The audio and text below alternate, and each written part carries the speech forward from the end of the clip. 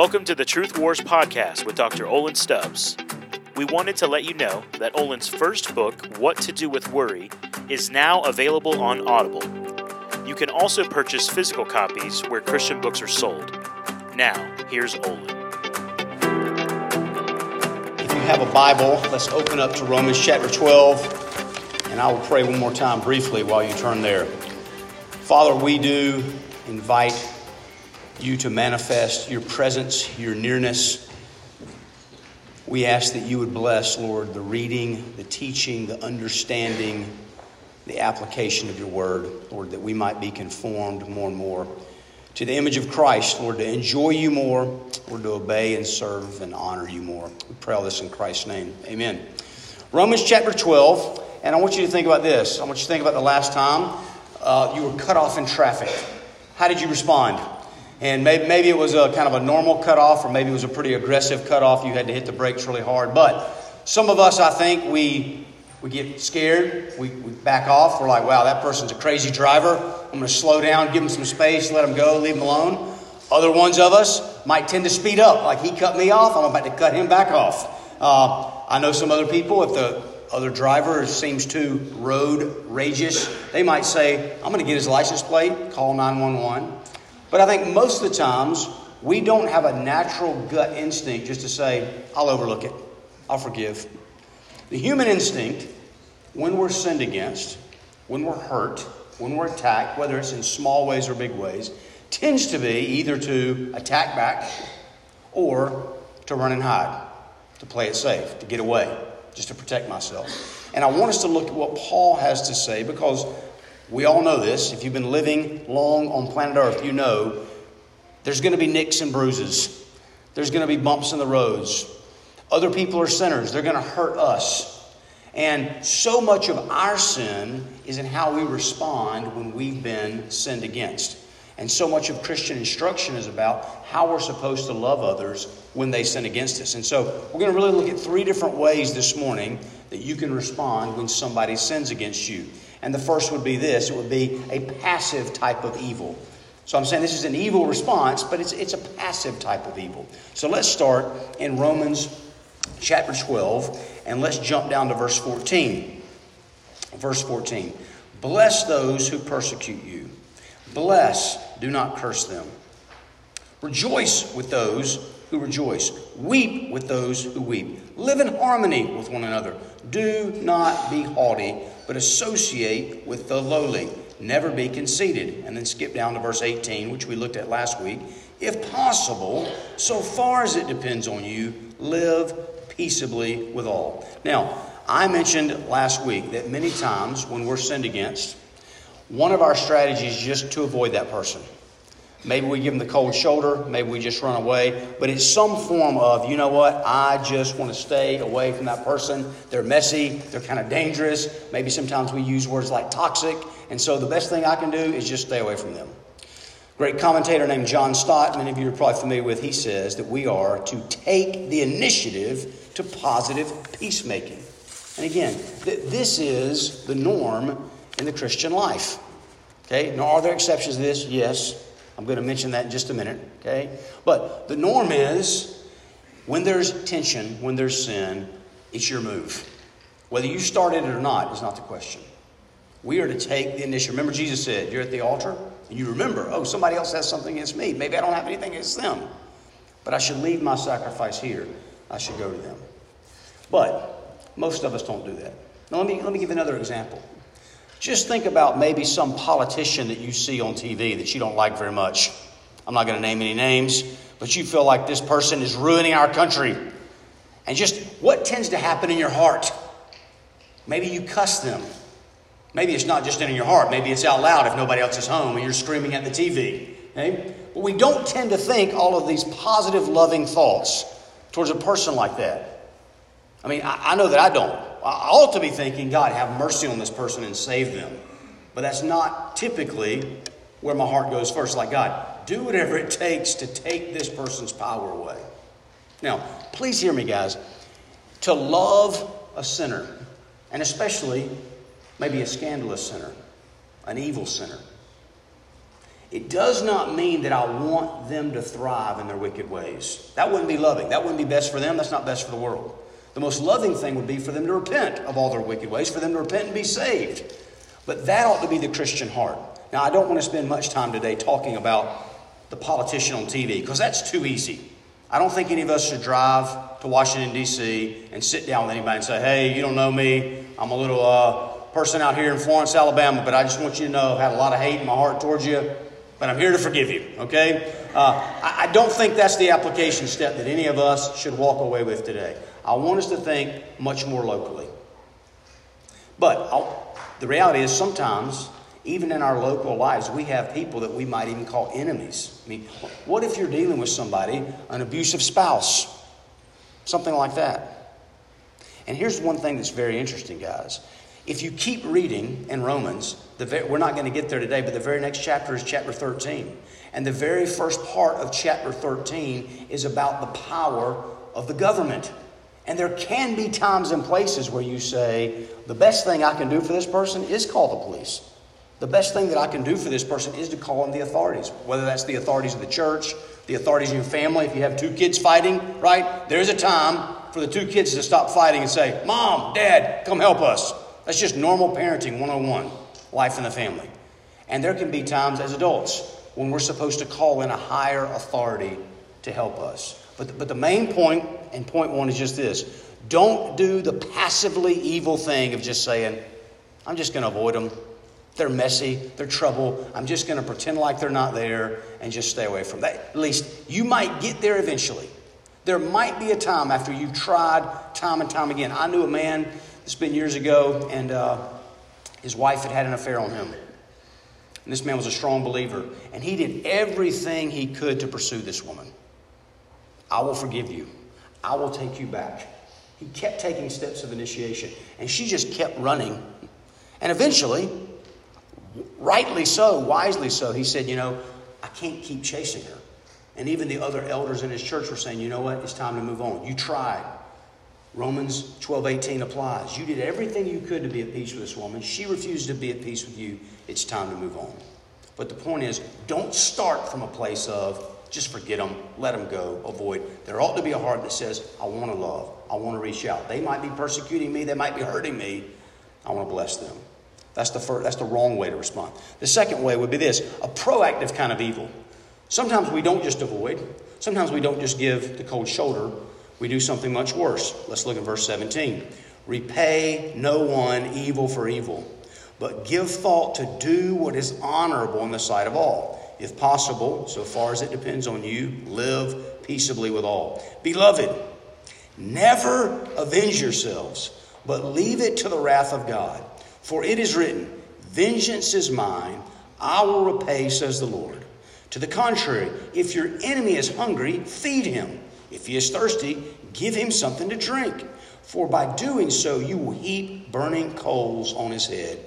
Do not be overcome by evil, but overcome evil with good. So, somebody sins against you. And again, let's think in more real, literal, day-to-day, local, domesticated ways. I gave the example, I think, last week of when my children were young and my wife would cut their hair, and she always seemed to cut the hair over my side of the counter. And there was never enough time to clean it up. A loving thing would not be for me to decide, you know what? I'm just going to come in and cut my hair over your side of the sink, tit for tat. You do something offensive to me, I'll do it back to you. But again, this is the instinct of our heart. I never did that, by the way, okay? I'm not saying I didn't think about it, but I never actually did it. That's the instinct of the human heart. But it's a sinful instinct. It's a wrong instinct. We ought to say, what can I do practically to bless them? What can I do practically to love them? What can I do practically? You're like, that sounds insane. Jesus sounds insane a lot of times, doesn't he? Bless those who persecute you.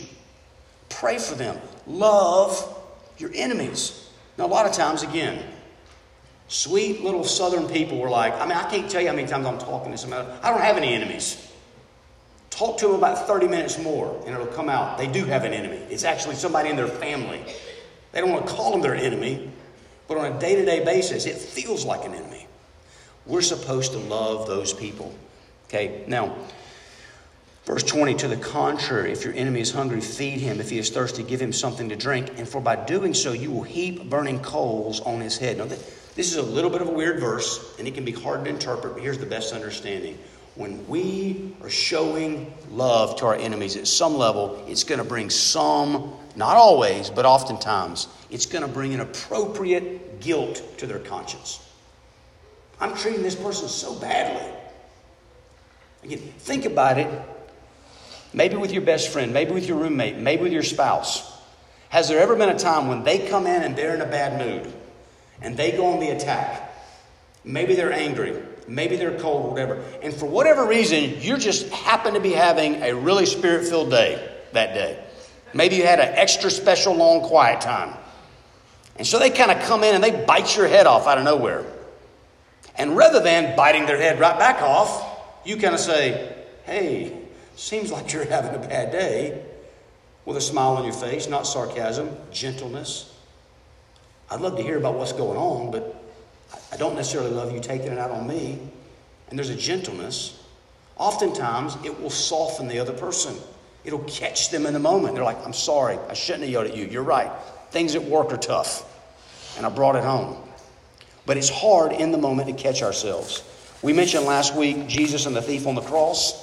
Almost certainly, one of those thieves was cursing Jesus, but he saw how kind and gentle Jesus was, even under the pain of the cross, and it changed his heart. Likely something very similar happened when Paul, before he was an apostle, when he was a hater and persecutor of the church, when he was a part of the murder of Stephen, and he sees Stephen literally being hit with rocks, praying, Father, have mercy on him. It got to Paul. Our mercy, Christ's mercy through us, really does have the power to convict people. And not just to beat them up, but hopefully to melt them, to humble them, to change them, maybe even to bring them to a point of conversion. Now, guys, I want us to ask this question together for just a second. When somebody hurts us, when they sin against us, and it hurts, why are we so quick to either avoid that person, get away from them, or to go on the attack? And here's the reason. We don't like being hurt. And we want to protect ourselves. And guys, that is not a wrong instinct. And I want us to show how this passage even addresses that, okay? So the third point is really the right way. If I'm not supposed to have a passive response, if I'm not supposed to have a proactive response in the sense of kind of, they hurt me, I'm going to hurt them back, how should I respond? My response ought to be this: I want to overcome evil. I want to overcome evil. And guys, that's what we all want.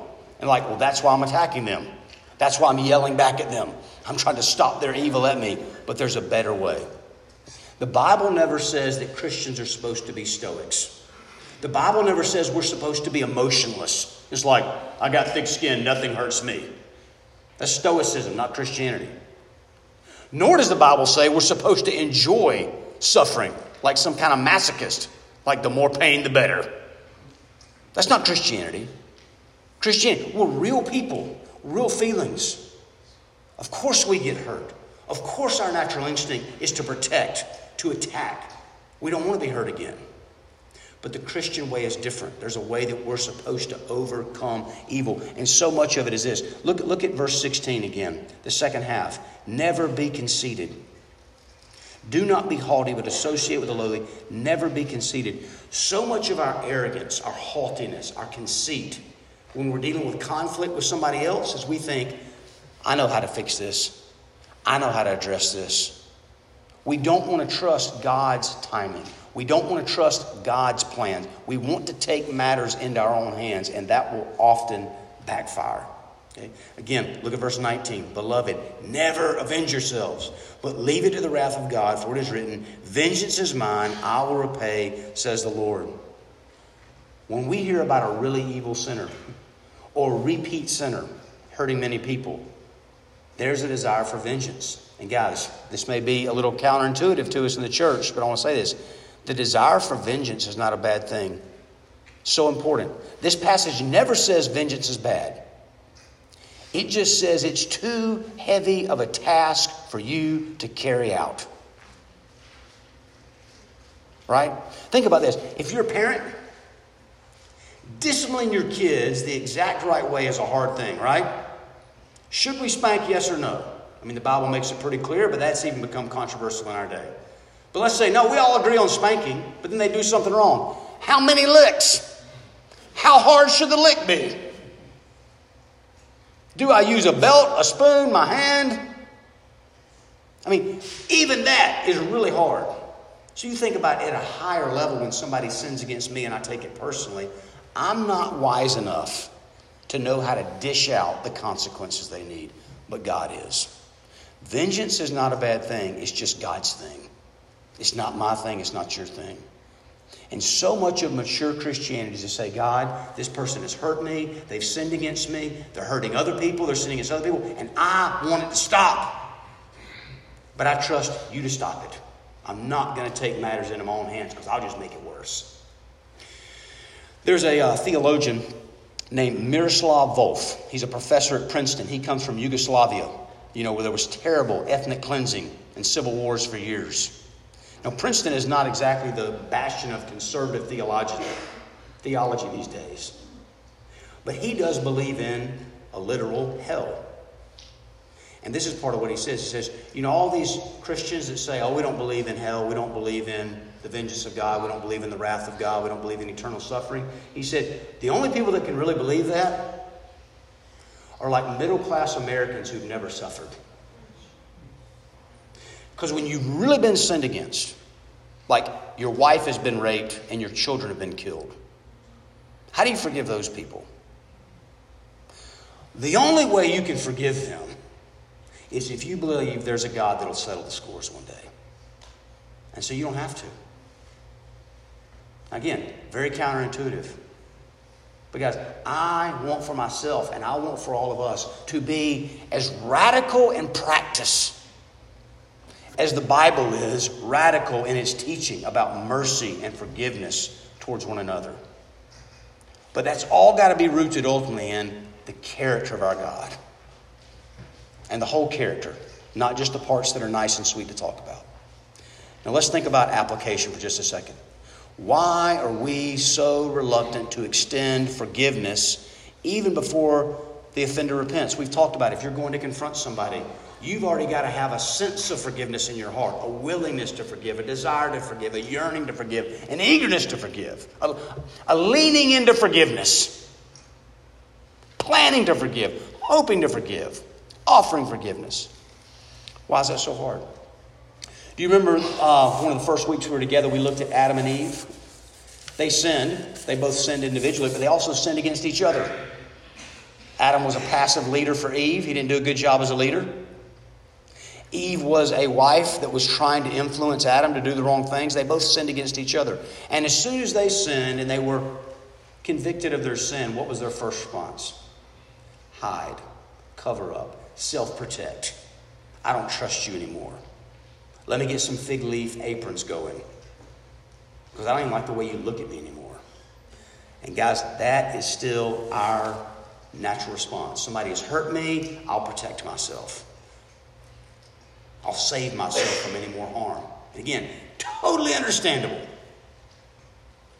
But it's still not the best strategy. Flip over to Matthew chapter 4 for just a second. Matthew chapter 4, a very familiar passage at the very beginning of the Lord Jesus' ministry. And he's led by the Holy Spirit into the wilderness to be tempted by Satan. And there were 3 different temptations. The first was to turn stones into bread. The second was to jump off the temple and see if the angels would save him. And in both of those temptations, Jesus quoted a verse, basically said, no thanks, Satan. And it really seemed like he handled the first 2 temptations. They didn't bother him. It was kind of like, I've been fasting 40 days. I can wait another day. Not a big deal. But look when it comes to the third temptation. Look at the temptation and look at the response. Again, the devil, Matthew chapter 4, verse 8. Again, the devil took him to a very high mountain and showed him all the kingdoms of the world and their glory. And he said to him, all these I will give you if you fall down and worship me. Now just stop and let's dig a little deeper. And what was the real temptation here? I mean, Jesus came to planet Earth to conquer it for his Father, to take it back from Satan and his power. We even sang about that this morning. But what was going to be the method to conquer planet Earth, it was going to bring great suffering on the Lord Jesus. The suffering of the cross. And essentially what Satan was saying is, hey, skip the cross and still get the crown. You want everything on planet Earth back? I'll give it to you. And you don't have to suffer. Just bow down and worship me. And look at how Jesus is going to respond in verse 10. Then Jesus said to him, "Begone, Satan, for it is written, you shall worship the Lord your God, and him only shall you serve." Now this temptation seems like it got to Jesus a little bit. Get out of here, Satan.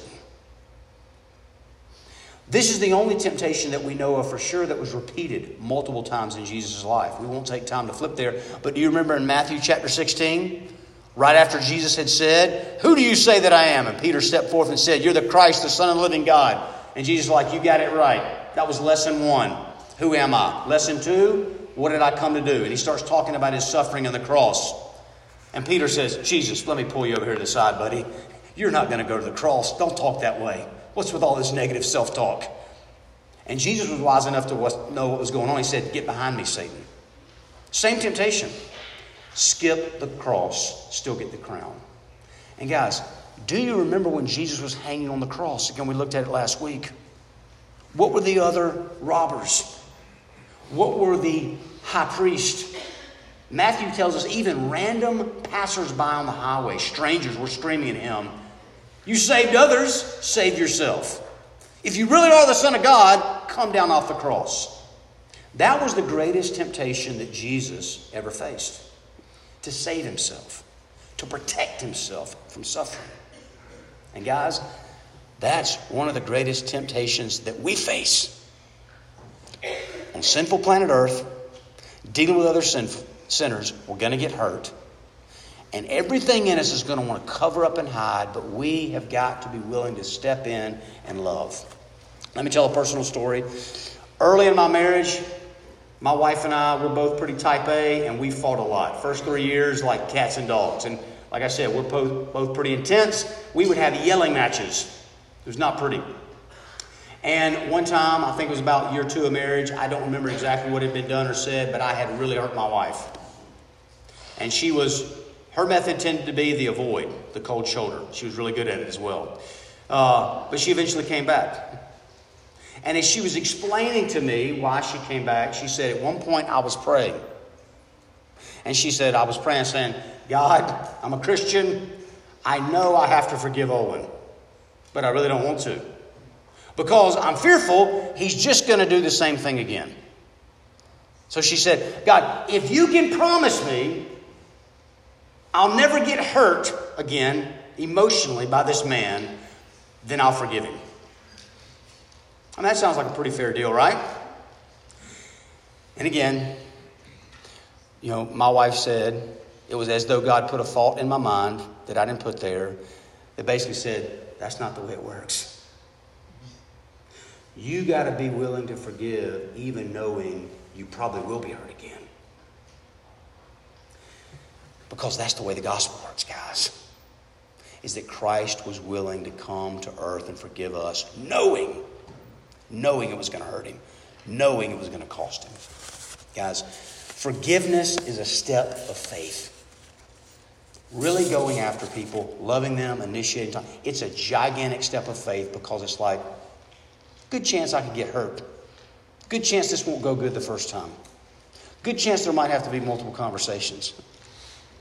The instinct, though, to save myself, protect myself. Do you see how anti-gospel that is? It's a form at the human level of self-salvation, self-preservation.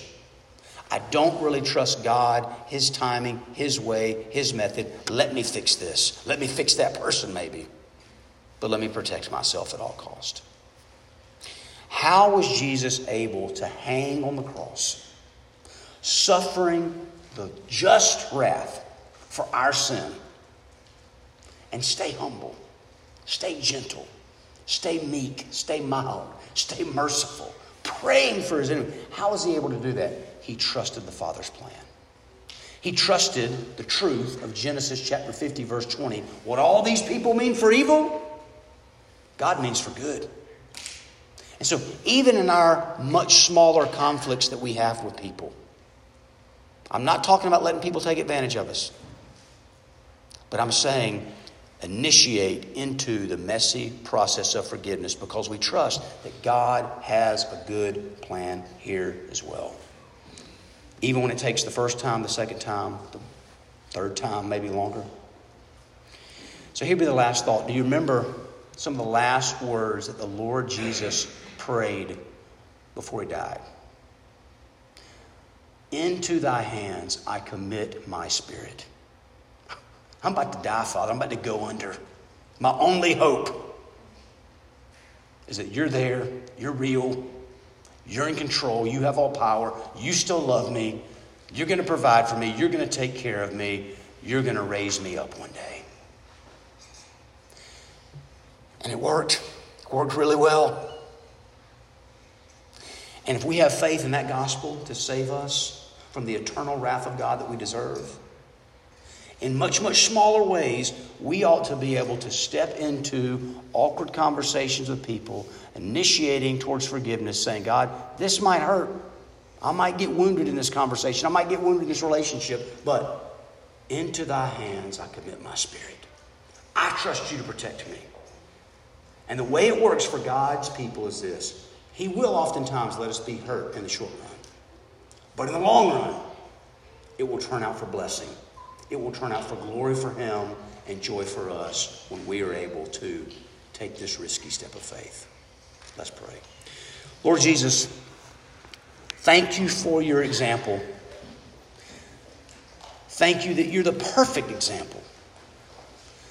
But thank you so much more that you are our Savior. So that when we blow it, when we get angry, when we sin, when we lash out in a verbal tirade, or when we just get scared and hard and cold and run away and avoid people, there's mercy for us. I pray that you would convict us of our sin. I pray that you would draw us, Lord, to repent of our sinful ways of dealing with conflict. But more and more, conform us to your image that we might be like you, lovers, pursuers, initiators, forgivers. Empower us with your Holy Spirit. We pray all this in Christ's name. Amen. Thanks for listening to this episode of Truth Wars with Dr. Olin Stubbs. We want to remind you to please leave a review for this podcast wherever you listen, and to share this podcast with any friends or family that you think may be blessed by Olin's teaching.